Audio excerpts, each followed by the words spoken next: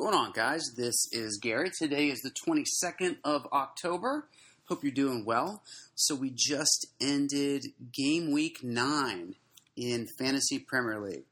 Hard to believe that we're moving right through this. What are we, about a quarter of the way done already? So, I remember earlier in the season, I think everybody did relatively well in game week 1. I think it was. Then game weeks 2, 3, and 4 started to get kind of bad for a lot of managers. The game week averages were well below what they were that first game week, and there were lots of encouragement, which is nice, but lots of reminders on Twitter and Instagram and all around, reminding people that hey, it's a marathon, not a sprint. So 37 weeks left, 36 weeks left. Well, now we're down to 28 weeks left, so 29. Still a lot of time to be had, but it's moving relatively quickly. So not to incite a riot or to suggest that panic needs to start setting in by any stretch of the imagination, but I guess the old adage of time flies when you're having fun holds true in this. Don't know if I can honestly say that this has been a ton of fun. There has been fun for sure, sort of coupled with a lot of stress, I guess, a lot of why didn't I, or I should have gone with, which I think is just sort of natural to every FPL manager of second-guessing ourselves. So I try not to beat myself up on that. I try to encourage others not to, because at the end of the day, this really is supposed to be about fun. I know that we are a competitive lot, and we want to get the best potential overall ranking at the end of the season that we possibly can, and that's why we spend countless hours a week, a month, and a season trying to put together the perfect team. But I think if there's one thing that we have learned over these 9 weeks is that there is no perfect team. The template team, as it's called, the team full of the most owned players and the most popular players hasn't been cutting it. So we have started a little bit more loudly, I guess, to sort of spread the word and support the notion that differentials are where it's at. Differentials and, of course, getting the right captain. So for those of us that have the template team, or 90% of the template team somewhere, largely the template team, we'll say, that captain can make all the difference. And the usual suspects that are the favorite captains haven't been delivering like we would expect and like they have in the past either. So captaincy becomes a larger differential than it normally has played, I would suppose. Certainly differential players, if you look at any given game week's dream team, there's a lot of names in there of players that are, I would argue, or at least estimate, are well below 2 or even 1% ownership. Many of them, not all of them, but many of them. And it just goes to show, back to the infusing fun into this, that's the fun part, right? Taking a punt, taking a risk, taking a chance on a player that doesn't have a lot of ownership, but that you see potential in, or you're just like, what the heck? This player and just hope that he delivers. That's what makes it fun. There's no pressure there, right? You haven't followed the template, or you haven't overanalyzed all of the underlying stats to death. Maybe you just sort of lightly look at the stats. You've seen this player play. You think that he's a promising player. The fixture looks right, and you just say, what the heck, I'm going to go ahead and choose this guy for my team. So that's what we did with Hudson-Odoi starting last week, and I know that he's not a massive risk because we know he's a good player. Ownership was low. Ownership was either just under or right above 1% ownership when we brought him in. And he's been doing all right. And it sounds like, I didn't get a chance to watch the Chelsea game, but it sounds like he had created a couple of big chances, and maybe he missed a couple of big chances. So if he can connect on those, and his teammates can connect on putting away the chances he creates, then he becomes a tremendous value and a nice differential for the time being. What I'm seeing also, and this is all just observational stuff, I haven't tracked the data to support this, but managers seem to be jumping on the bandwagons much more quickly this season than in the past. So if a player, even a player who is nowhere on anybody's radar, has a even somewhat good game week, you can pretty much bet that you're going to see him in the 5 most or maybe the 10 most transferred in players of that game week. Look at Vestergaard a few weeks ago, and his price went up, and he was a super popular player, even though he had probably not even been on a watch list of 99.9% of the managers that ended up transferring him in. Now, that's part of the fun of FPL, is discovering these players, these value players. Doherty, as an example, last season. Wan-Bissaka, as an example, last season. And we certainly have a few of those this season. But it just seems like a much more sensitive and reactive market, if that's what you want to call it, than there has been in previous seasons. I think a lot of free transfers get burned chasing around those players that had one good game week or are super popular for a game week for whatever reason, when those transfers could have been used on something a little more substantial. So finding the right balance between using those transfers and that wild card to take risks a little bit, even one player in your starting 11, that's not that much to ask, but I think that's where the fun of this is. Otherwise, we're just reaping the same points, the same benefits, and the same movement in arrows, red or green, that everybody else is. So in terms of moving, you're not going to see much growth that way in terms of your overall rank. Having that one player, and we've seen that, an extra 4, 5, 6 points here and there can mean thousands or tens of thousands, or even in some cases hundreds of thousands of spots in the rank. So find those differentials. Take calculated risk, or just take the what the hell risks and see what happens. And we will certainly continue through Instagram to list those players and the ones that we think sort of our picks and punts and risks for the upcoming game week.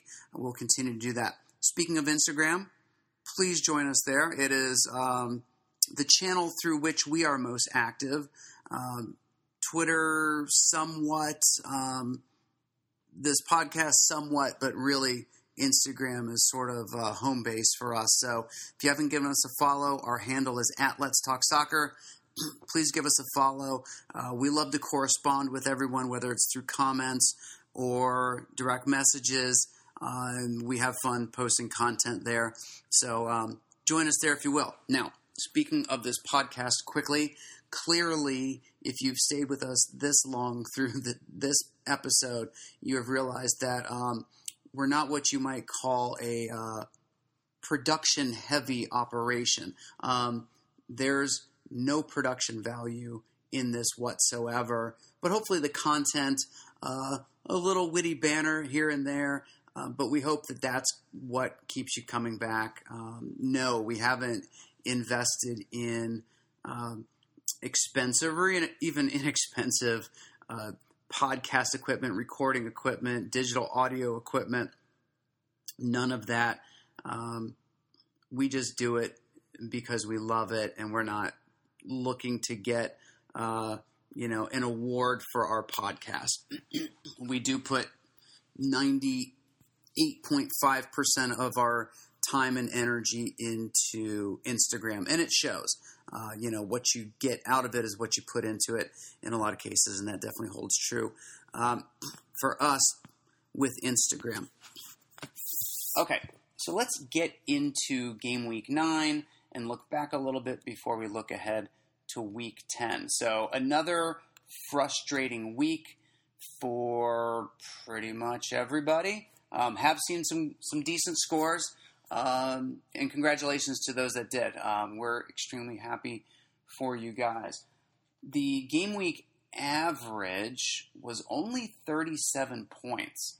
So if you got anywhere near or above that, then you crushed it, basically. And remember, everything's relative. So where 70 points was a pretty good or a decent score many weeks last season, 58 would have been tremendous this week. So it's all relative to what the game week average is. So we ended up getting 41 points, and here's how we did it. We had Pope in goal with just 1 point, Alexander Arnold with just 2 points, Peters with 1 point, he came off our bench, Lundstrom with 6 points.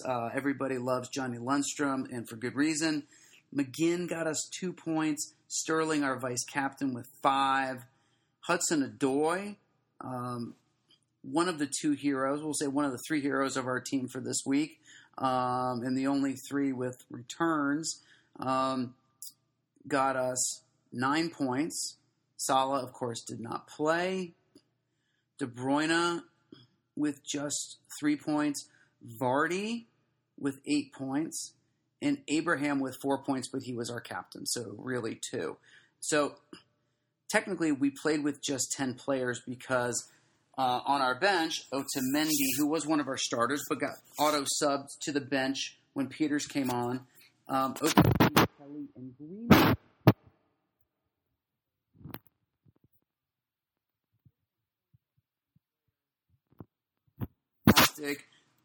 Definitely could have been much worse. We actually did see a bit of a green arrow moving from about 147K to 120K. So we will take that, hoping to have a fully fit and fully operational starting 11 for next week.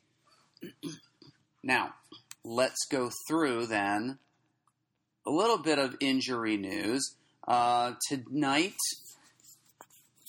Champions League matches were played by both Spurs and Man City. Man City had Otamendi back in on the team sheet. He actually came on late in the match, but he is fit.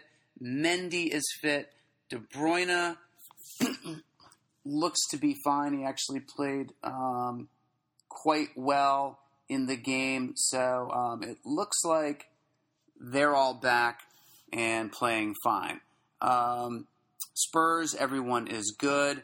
Liverpool has already come out with the 19 that traveled for their Champions League match on Wednesday. Alexander Arnold did not travel. He's not injured, but he does have an illness. I believe it's a virus. So we will, certainly as news develops on him, we will update that as quickly as we can. Mo Salah did travel with the team, so it looks like his injury is over. So if you have held on to him over the past couple of weeks, when a lot of managers have been transferring him out, it looks like you'll be rewarded, at least in the form that he'll play this weekend. Can't promise that he will deliver more than 2 points or more than 3 points, but at least it looks like he will play for you. So that's good. Other notable injuries. Let's see who we have here. Zinchenko, injured, has a knee injury, and the team has not yet said how substantial or insignificant it is. They're going to run more tests And, Pep is always crystal clear about these things. I joke, but at least some news will be released by the team later in the week. At the latest, I would imagine, would be the team's press conference on either Thursday or Friday. Seems like Man City typically do theirs on Friday. And I don't know if there's any rhyme or reason to that, how the order of those is decided, but I've always been curious. So if you know, send us a DM on Instagram because I would love to know that. Speaking of Friday, everybody listen here. The deadline is Friday. This Friday is not a Saturday deadline. There is a match being played on Friday. So looks like it is 2 o'clock BST. So be aware of that. Actually, that may be 2 o'clock. EST. So for those of us in America, in the United States, on the East Coast at least, it is 2 o'clock our time. Apologies for that. But just beware, regardless of where you live, that Friday is the deadline. Let's jump back to some injury updates. Matip, no update has been provided on the FPL website, although he did travel with Liverpool as well. So he looks to be fine for those of you that held on to him. Of course, we know that Alisson is back and playing, so I would imagine he'll be a highly transferred in player for the week. No update on Martin Kelly on his groin injury. Those can be nagging, so it wouldn't surprise me at all if he's out another week. But I would hope that Roy will give a detailed update on him. In terms of any other injuries that could sort of affect a large chunk of either current owners or those looking to transfer these players in or out, looks like Wesley has a knock and has a 75% chance of playing. And Barnes, his status has not been updated with a groin injury. So it's getting to be that time of season when injuries are starting to show and players are starting to fall victim on that. Pogba still out with an ankle injury. Fabianski expected back January 1st. And I know he was a goalkeeper for a lot of you guys. So actually January will be here before you know it. So that's it in terms of sort of major, at least right now, major injuries to talk about, or at least from notable players. Transfers in this game week, De Bruyne is number 1 as of right now, Vardy number 2, Mane 3rd, Abraham in the 4th spot, and his teammate Hudson-Odoi is in 5th in terms of most transfers in. Those Chelsea boys are a popular lot these days, and for good reason. Good form and good fixtures makes for high demand. Most transfers out so far this game week. Pukki in the 1st spot. Son, who actually just scored 2 for Spurs in a Champions League match. 2nd most transferred out, Salah, who we mentioned earlier. 3rd most transferred out, Kane, who I believe had 2 goals for Spurs in a big win for Champions League, is 4th most transferred out. And then Mahrez, who played pretty well for Man City, had an assist in the game. He is the 5th most transferred out. So keep an eye on that transfer activity, because certainly transfer activity corresponds directly with price changes. And we do try to post throughout the day or at some point in the day always potential price changes. We never know for sure. And FPL is certainly not transparent about price changes and when they're happening. I'm not quite sure why they do that, if it's intentional or just something they haven't gotten around to yet. But in terms of players this week that could see potential price increases. Tomori, Mount, another couple of Chelsea players. Connolly is up there. Mane, of course, who we just mentioned. Lots of demand for him in there as well. And then in terms of price drops on notable players, Mahrez is in there. Walker is in there. Conte, not super well owned, but he is also on that list. And then it doesn't look like any other widely owned players are really threatened by a price drop. But we know things can move quickly, especially when injuries or statuses are announced. Either a player is announced to be fit and good and demand goes way up, or a player, especially a popular one that has a lot of ownership, is announced as questionable or out for the weekend, and we know that that price can plummet very, very quickly.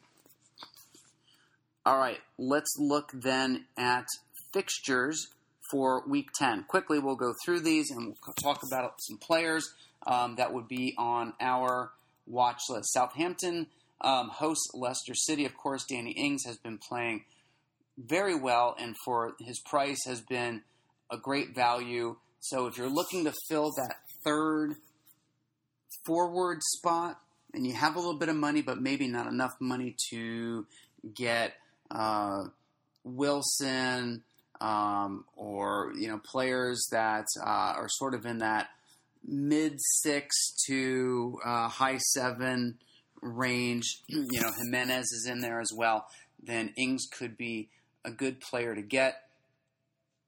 Otherwise, I don't tend to like Southampton players for my team at least. Leicester City, on the other hand, have some great players worth considering. Jamie Vardy is not only, I think, a player worth considering, but I think he's many times a player worth considering to be captain as well. Of course, Maddison, who's had a little bit of a nagging injury, so need to keep an eye on him. But if he's fit, certainly he's a player. Tielemans has actually stepped up his game a little bit. Remember when Ayoze Perez was, by many of us, and us included, thought that he was going to be this amazing value because of a few good weeks towards the end of the season for Newcastle last season, and boy, were we wrong about that. But Tielemans has sort of found his rhythm, and he could be a good get. And then, of course, defensively, you've got Schmeichel, Soyuncu, Chilwell, and Pereira back there. So lots of options as far as the Leicester City defense goes, and some great on the attack as well. And their fixtures are relatively favorable. Man City at home to Aston Villa. Only thing we need to worry about there is squad rotation for Pep. I am resigned to trying to figure that out.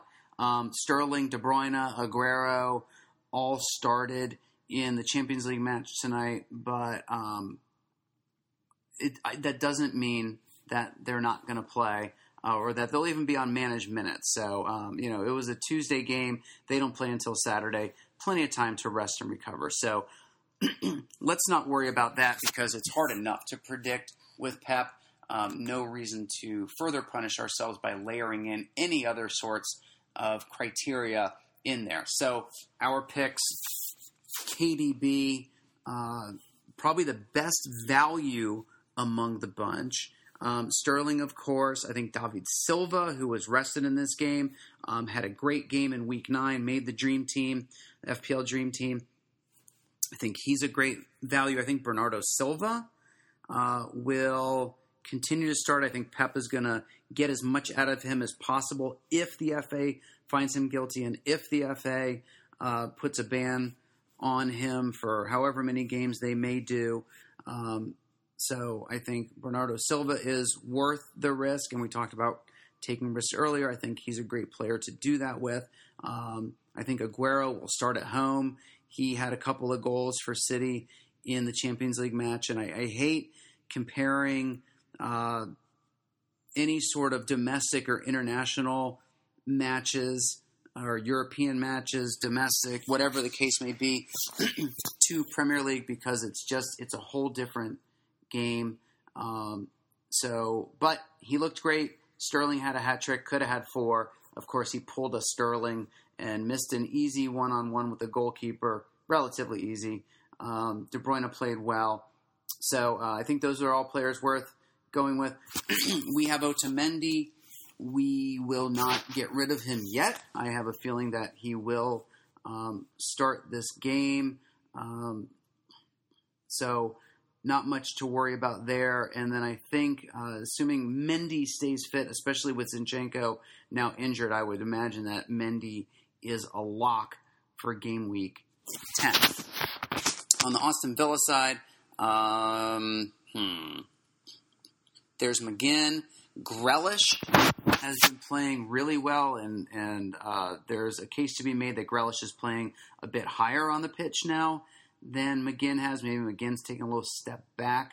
And if that's what's going on, it has shown in Grealish's performances lately. So I think as of right now, he and McGinn are the same price. So if you want to do a like-for-like swap, I don't know that it's worth it, but you certainly could if you wanted to.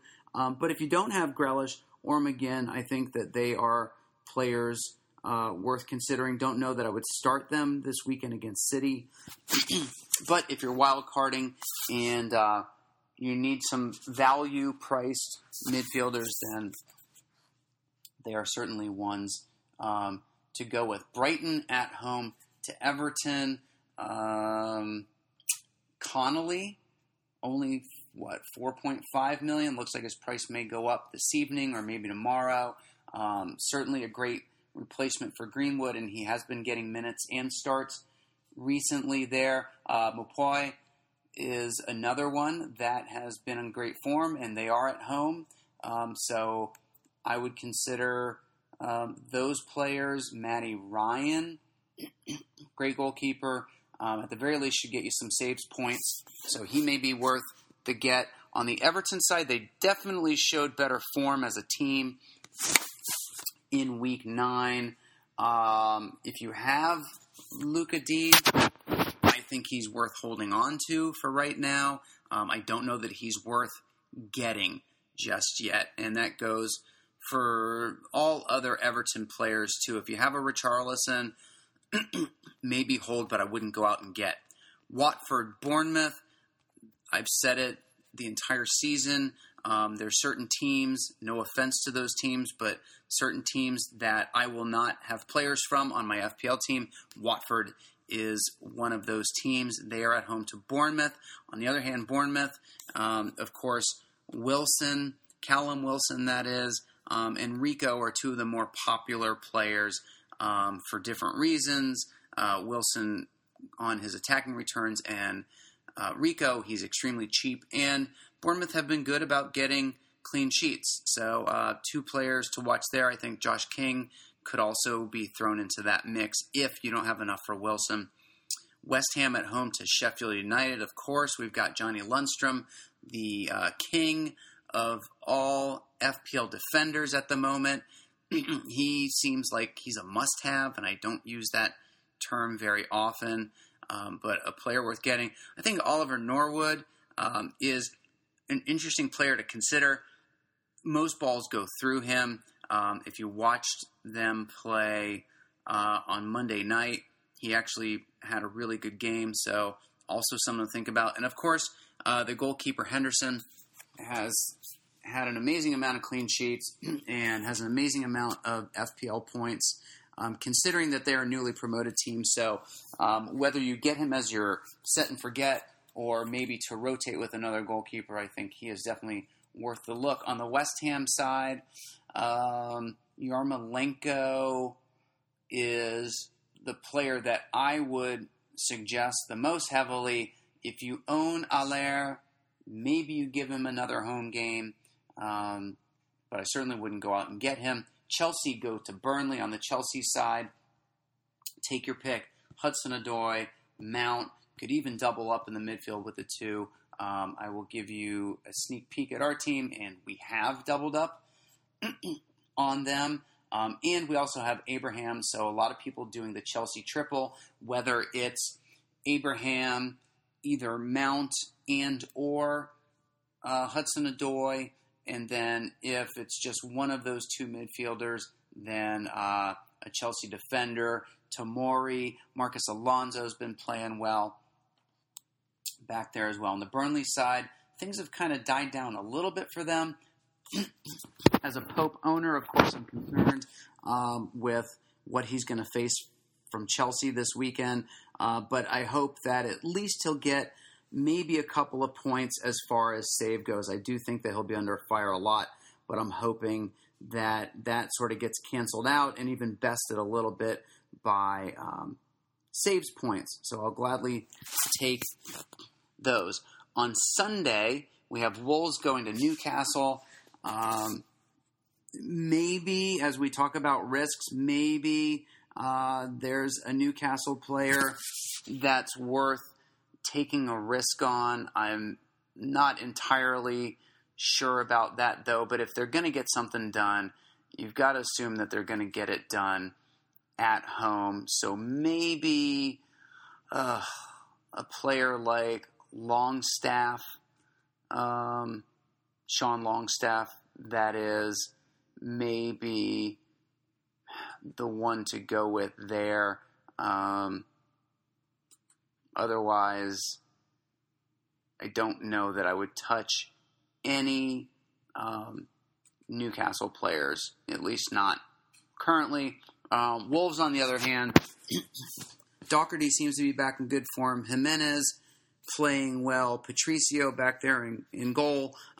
Bowley and a couple of his other mates on defense also worth the look. Arsenal at home to Crystal Palace. Aubameyang and that Arsenal attack not looking great lately. Lost 0-1, 0-1 to Sheffield on Monday night. Pepe doesn't impress me at all. I think if you're going to spend that money in midfield, then De Bruyne is the number one option there, and Son is probably the number two option. But if you have him, you may want to hold. But if you have a free transfer or two and nowhere else on your team is in desperate need of anything, and you don't have De Bruyne especially, I would say go get him. Get rid of Pepe and get De Bruyne. That's what I would do at least. Elsewhere, perhaps one of the Arsenal defenders, but they've been leaky, so no. I'm going to say no on that. But they do have some good value of some young, inexpensive players elsewhere on the pitch that may be worth it if you're just looking for bench fodder and players to help enable other moves. Saka played actually very well, especially for as young as he is, and he started the last 3 games, and he's only $4.5 million as a midfielder there. Guendouzi, of course, we know what he can do, probably more so than Ceballos, quite honestly. So that's where I would go as far as Arsenal players are.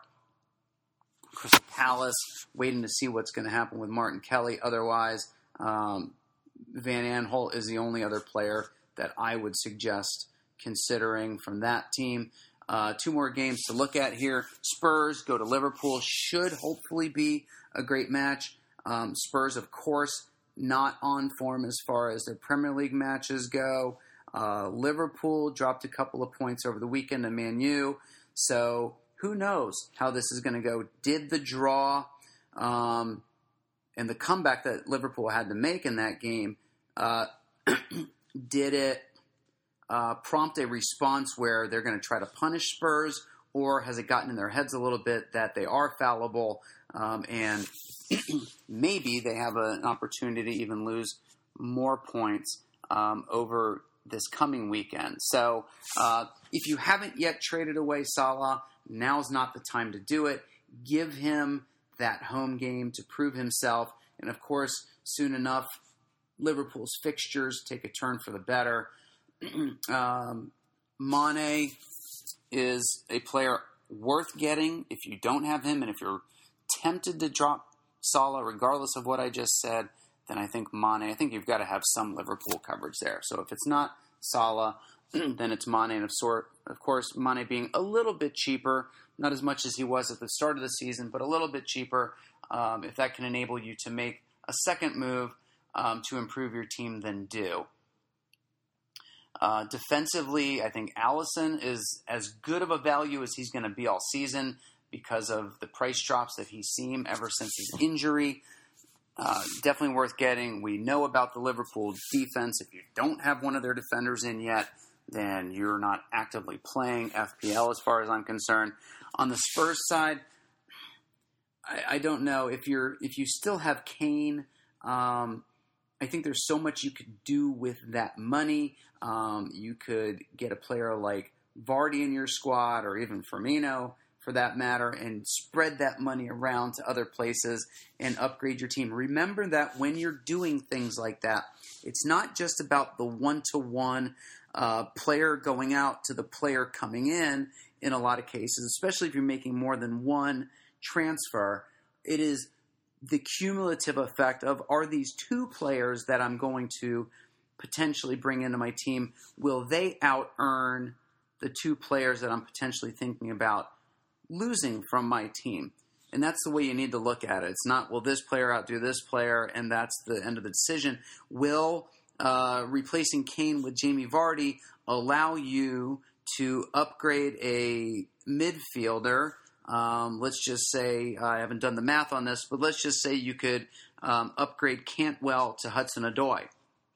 That sounds to me like that's a transfer worth doing, because the points that, in this example, that Vardy and Hudson-Odoi are going to earn over the course of the next few or several game weeks, or even the rest of the season, will be greater than, I think I can confidently say, than what Harry Kane and Todd Cantwell will earn over the season. So that's kind of how you need to look at it. So, not a big fan of Harry Kane right now, but I do know the damage he can do, and I certainly respect that. Son, I think, is starting to come into form a bit, so he may be one to get, as I mentioned a little bit earlier. Defensively, I would stay away from Spurs players, while Gazzaniga seems like an attractive get because of his price in goal and because of Lloris's injury. They just have been conceding too many goals. They're too unpredictable for me. Last match that we'll talk about here in Week 10 is Manchester United go to Carrow Road and play Norwich. If Norwich are going to do anything, it's going to be at home, but we said that last game, too, for them, and a lot of managers had it with Pukki. The party was over in Week 8, I guess that was. So if you still have Cantwell or Pukki, now's probably not the time to get rid of them, because Man U have not been in the best of form, although they did play well against Liverpool. So maybe things are turning for them. But I would at least give the Pookster and Cantwell through this weekend, through Week 10, to prove their worth, because at some point, somebody's going to have a good game. So this seems like a good chance to do that. Manchester United-wise, I would not recommend going out and actively getting one of their players until I see more from them. I would definitely want to see more. Martial was on the bench for the game against Liverpool this past weekend.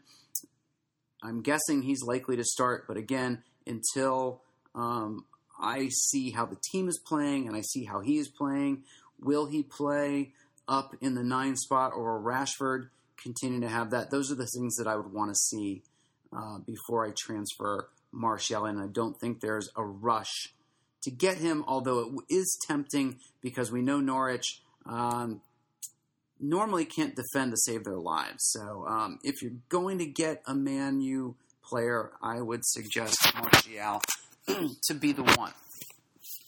All right, guys, I think, let me go through my team and then we'll wrap it up. Our team, I should say. So our team is going to look like this for game week 10. In goal, we've got Pope. We already talked about that. Back three, Alexander-Arnold, assuming that he is fit. Otamendi and Lundstrom, all three in the back. De Bruyne, Hudson-Odoi, Sterling, Mane, and Mount as our 5 midfielders. That is a powerful midfield. I'm excited to see what they can do. Abraham and Vardy, the 2 up top. Of course, excited about them as well. Right now, Sterling is our captain. Hopefully he can carry over that hat trick and almost the quadruple. Can carry that form over from Champions League to the home match this weekend against Villa. We've got De Bruyne as our vice captain, just in case Pep plays a little bit of roulette. Wouldn't put that past him at all. And then on the bench, we've got Button in goal, so that's a throwaway bench spot. And then Connolly in the first bench spot, Peters in the second, and Kelly is our third bench player. So that's how we're going to line up. Send us your teams on Instagram, direct message us, and we will be happy to comment on those as much as time allows. And that's going to do it for us, guys. So, of course, we always wish you nothing but green arrows. Go to our Instagram page at Let's Talk Soccer, and we'll have lots of information, insights, and suggestions there for you. So until next time, this is Gary on behalf of Josh saying peace and goodbye.